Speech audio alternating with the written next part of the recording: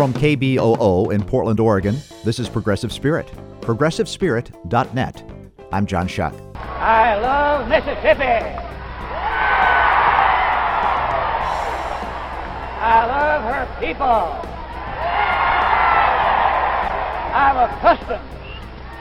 I love and I respect our heritage. September 1962, Jackson, Mississippi.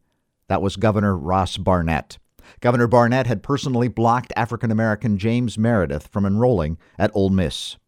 Eventually, Meredith was enrolled. Violence followed, and 28 clergy, white, Methodist, Mississippi clergy, signed a statement born of conviction, opposing the white power structure and its racism. Joseph T. Reif, professor at Emory and Henry College, has written about this time, these clergy, and their statement, born of conviction. He's with me via Skype from Emory, Virginia. Welcome, Professor Reif, to Progressive Spirit. Good to be here. Well, tell me, how did you decide to write this book, Born of Conviction, White Methodists and Mississippi's Closed Society?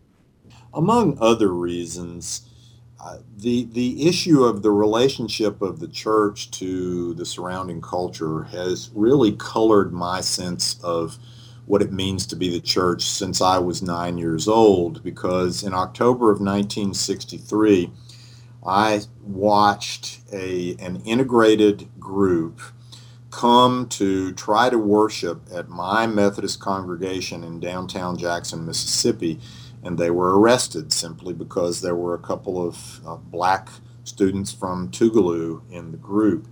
And that, even at age 9, I knew there was something wrong about that. I knew that my Sunday school teachers had taught me that God loves everyone, and yet here in that same church, these folks are being prevented from worshiping. This was a part of the church visits campaign that the Jackson movement started in mid-1963, and that made a huge impression on me. So I think that's one of the reasons. How did the white church in Mississippi deal with the race issue then, and what are the various ramifications of that? And certainly the Born of Conviction story and my interest in it grew at least partially out of that experience.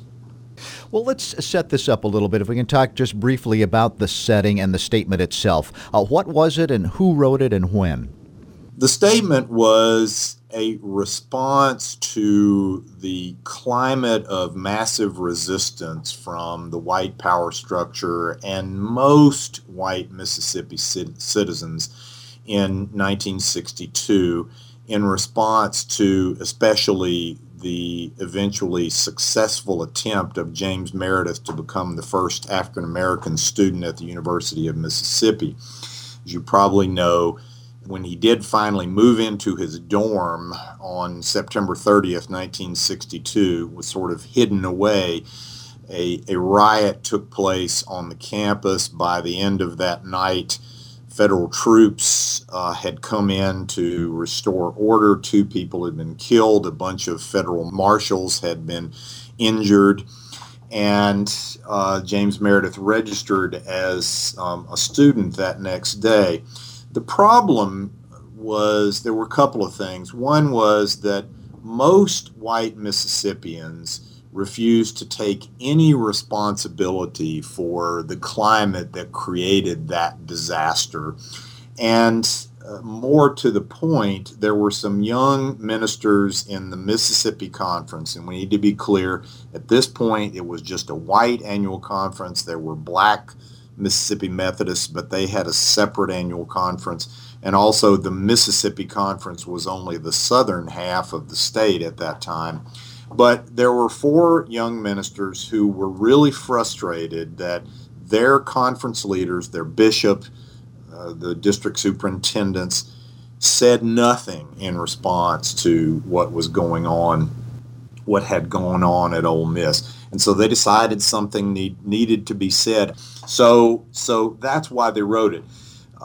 These 4 ministers, all of them young, got together, wrote a statement which basically expressed concern about the crises that were going on, They believed that they needed to speak as Christian ministers and as native Mississippians, and part of that was the typical white Mississippi response was, oh, this is just outsiders who are raising this ruckus, and people who know Mississippi know that things are great. They knew that there were white Methodists in Mississippi churches who were really anguished by this climate of massive resistance, but felt powerless to do anything about it. In fact, were afraid to speak about it at all in any public sort of way. And so they wrote this statement. The statement, if you look at it now, is not all that, doesn't seem all that radical, but the statement said four things. It basically called for freedom of the pulpit, for ministers saying that the church belongs to God, it doesn't belong to the larger culture. It basically quoted from the Methodist discipline a couple of passages that talked about how the teachings of Jesus don't allow for discrimination because of race, and that all people and all races are children of God. It expressed sort of affirmed support for the public school system and said that when desegregation of public schools comes, we are against any attempt by the state to use state funds to support private white-only schools. And finally, they said we're not communists, and that seems funny now, but basically the powers that be in Mississippi would try to quash any sort of dissent by using that C word. It was during the Cold War. The sort of red baiting was often a tool that was used to try to put down and silence dissent. So that's what the statement said. As you had mentioned, the statement does seem pretty mild from our point of view. But even then, some of the authors didn't seem to think that it was that strong. Why did this statement make so many enemies? Well, again, I think it's the climate. I think that there were many people, those involved in the power structure, and perhaps also a good many white Methodists, who didn't want any dissent to be expressed. Certainly from the sort of extreme segregationist view, the desire was for white Mississippians to present a united front. That was part of this whole closed society idea that, of course, all white people are for segregation and would be against any race relations change. And so the fact that these ministers said anything at all publicly, they, in addition to publishing this statement in the conference newspaper, they released it to the AP and UPI wire services. So stories about it ran the next day in virtually all of the daily papers in Mississippi. It got picked up on a broader scale. Eventually, the New York Times did a story on it, really more on the response to it a couple of weeks later. So it got a lot of media attention. And this was not part of the program for segregationists. They wanted to continue the facade that all white Mississippians are on the same page, and we don't want any change. If you are just joining us on Progressive Spirit, my guest is Joseph Reif. He's professor at Emory and Henry College in Emory, Virginia, and the author of Born of Conviction, White Methodists and Mississippi's Closed Society. Now, there were other statements by white clergy in the South during the Civil Rights period. You point this out in your book. The most famous, as you write about, was the one by the 8 white clergy in Birmingham who chastised demonstrations by civil rights workers, and that's famous because Martin Luther King Jr. responded to that letter in his letter from a Birmingham jail. And that's kind of the typical narrative, stereotype perhaps, of white clergy. They were either racist or, if not that, then afraid and speaking from privilege. Was the Born of Conviction statement the strongest of all the white clergy statements during that period? I think that's it's possible to claim that. That's an arguable claim.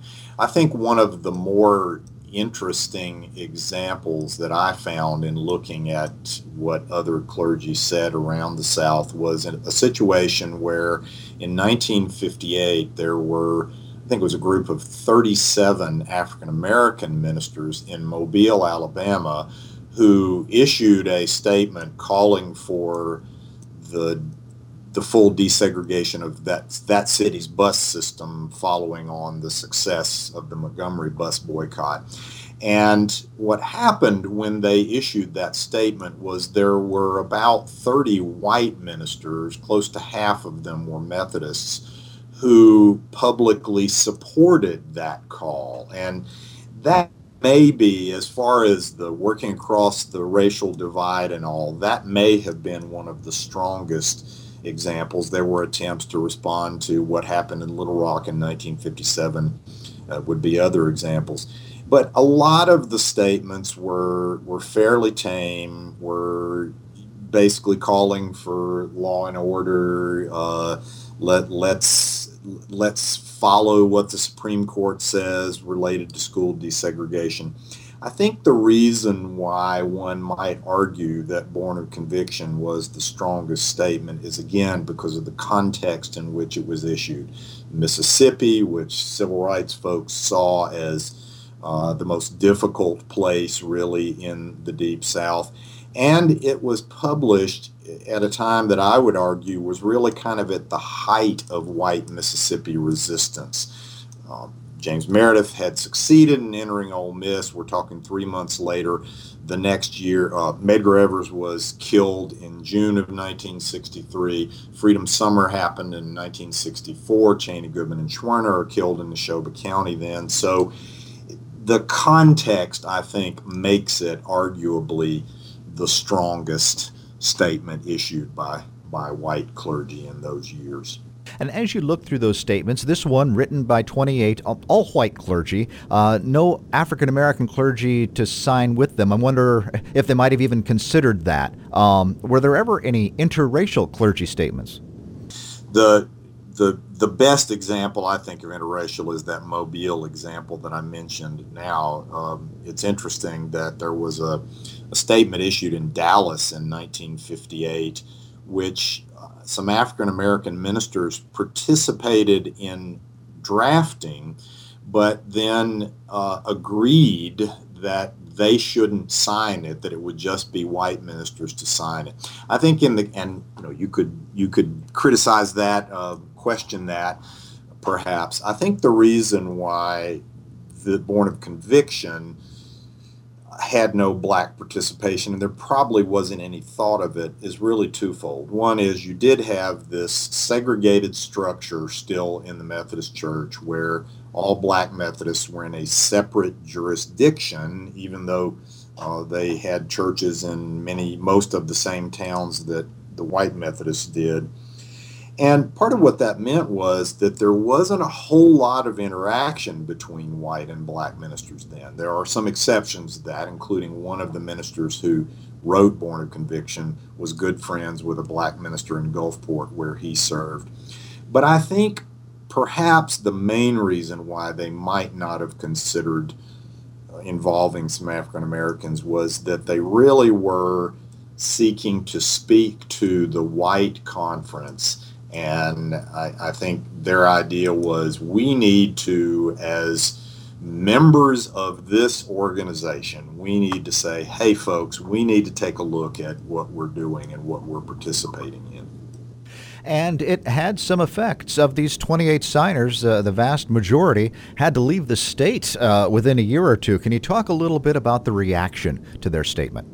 Right. It's fascinating to me that because you have 28 ministers spread out across the whole southern half of the state of Mississippi, there was really a wide range of response. 3 of the ministers were basically kicked out of their churches almost immediately. There were others who experienced ostracism, certainly some conflict in their churches as related to this, and many of them got anonymous phone calls, threats, this sort of thing. But there were also some ministers who did not get much negative response in their churches, or at least their church members didn't speak up if they did have a negative response. And in fact, in some churches, it really led to some of the more frank conversation about race that those churches had and probably ever. I also talk a good bit in the book about the fact that the way this story usually gets told, that the 20 ministers that left had to leave. It's not really true in all of those situations. There were definitely 6 or 8 of them that had no choice and left Mississippi because they had to. But there were other factors involved in the choices to leave on the part of some of the others, including the political climate in the Mississippi Conference as a church judicatory unit and that sort of thing. Race was certainly involved in the decision, but there were some who really had more choice in. And the other thing that I've said about this is that when people talk about this and say all these ministers left, they tend to forget the fact that 8 of the signers stayed in Mississippi for the duration.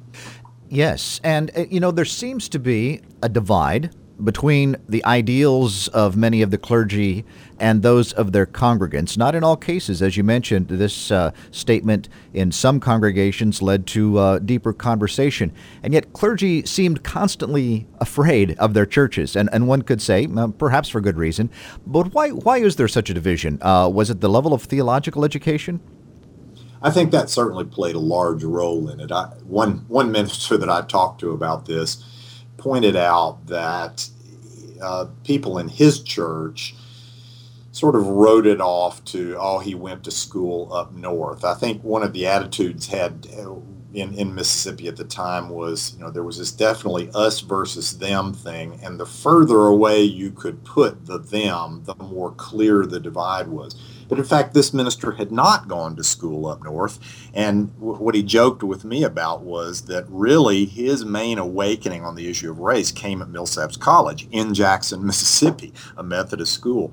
So I think that part of it just had to do with this attempt to hold the line in this oppressive cultural, the closed society is the word that's often used to describe it. And ministers who went to seminary were sometimes told things like, you shouldn't go off to seminary, that they'll ruin you, they'll make you too liberal, this sort of thing. So yes, I think definitely there was this kind of closed-in sense on the part of a lot of white lay people that they didn't want anything bothering their world. And this also, I think, related to some tensions between Methodists in Mississippi and the larger church, the national church, which was beginning to make bolder statements about race then. Joseph Reif is my guest. He's the author of Born of Conviction, White Methodists and Mississippi's Closed Society. You tracked the lives of the 28 signers and of their families in doing this work. To your knowledge, did any of the 28 ever regret writing the statement and taking the stand they did? I don't think so, although it might have there might have been slightly different answers if I had asked them, say, a couple of years after it. One sort of interesting contemporaneous source that I was able to use was that one of the signers, Jim Waits, had actually sent a questionnaire to all of the signers in the fall of 1965, and about half of them responded, and I had access to those responses.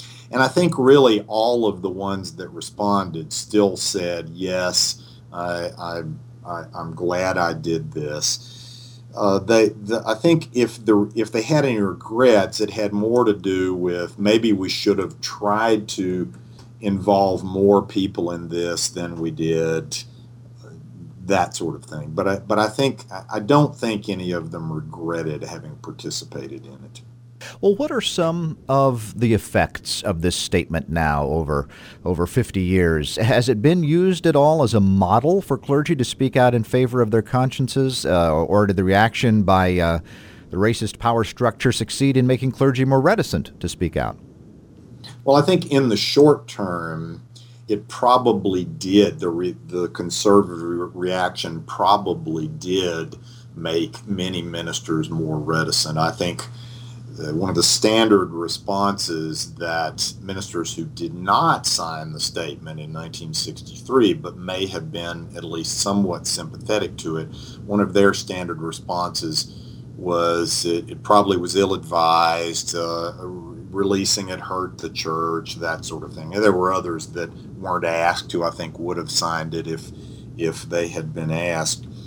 But over the long run, now that the story has been told, I think it does serve as a model for expressions of courage, witnessing to the what is often an alternative view that the Christian faith offers. For instance, right now there are some ministers in the Mississippi Conference who are working on a statement to respond to House Bill 1523, which has been in the news quite a bit. The governor signed it, and it's depicted as an anti-LGBT law, similar to the law passed in North Carolina, for instance. And they're certainly using Born of Conviction as that they are invoking Born of Conviction related to this.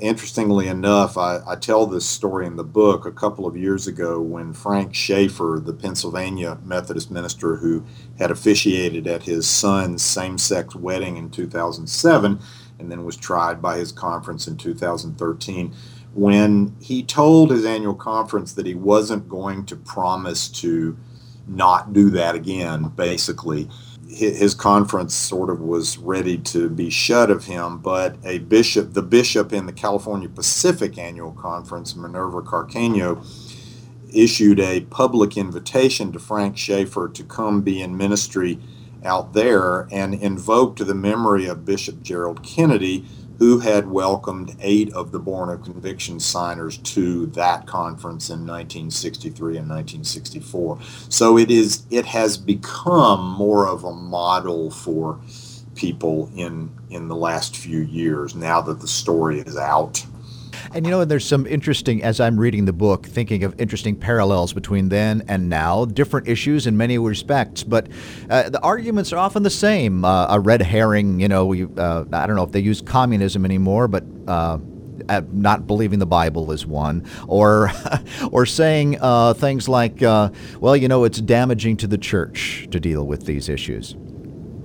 Yes, I mean, I think the church, one of the things the church has to decide is what's the difference between being the church and protecting the institution of the church. And often that's a difficult line to parse out. I think definitely some of the negative reaction to Born of Conviction in 1963 was a concern that this is going to hurt the church. This is going to hurt us as an institution. In fact, the response that the bishop and the district superintendents made formally to Born of Conviction more or less said that, if you read it between the lines, that things are going great for the church, and so let's move on and do the work of the church. Well, the church has to decide if part of its work involves making witness for the cause of justice on occasion, especially when the church or people who claim to be Christian are saying and doing things which it believes go against the teaching and ministry and witness of Jesus. We just have about a minute left. Joseph Reif, my guest, Born of Conviction, White Methodists and Mississippi's Closed Society is his book about the 28 signers of the Born of Conviction statement in 1963. So what was it like for you 20 years later to be a clergy person in Mississippi? Did you feel you had freedom of the pulpit? For the most part, yes. I had an interesting experience. My first 2 years out of seminary, I served in a very small town in East Mississippi. And I think I was a little worried about bringing up the issue of race. You know, the early 1980s was not the early 1960s. Things had changed some, maybe not as much as they should have. But about a month before I left that community, I preached a sermon in which I was much more honest with them. And it was basically by way of saying, this is what I've learned about being a pastor. And one of the things I said was that I really have strong beliefs on this issue of race. I believe that we're all brothers. I mean, the typical kind of language that you use. And I wanted to come clean with them and sort of apologize for not being more honest. And the response I got from 99% of the people in those two churches was exceedingly positive. In fact, one of the leaders in the smaller country church said, you should preach that sermon on your first Sunday in your next church, you know. But there was still a little negativity, but I was leaving, so it wasn't that much of a problem. But I think that, and I have often asked myself the question, and people have asked me, do you think you would have signed Born of Conviction if you were a pastor in Mississippi in 1962? I was only 8 years old at the time, but I would like to think I would have, but I don't know. Mm-hmm. Well, that's very honest right there. Joseph Reif has been my guest, author of a very important book, Born of Conviction, White Methodists and Mississippi's Closed Society. Thank you for this work, and thank you for being with me today. Great to be with you. You've been listening to Progressive Spirit. Find more information and links to podcasts at progressivespirit.net.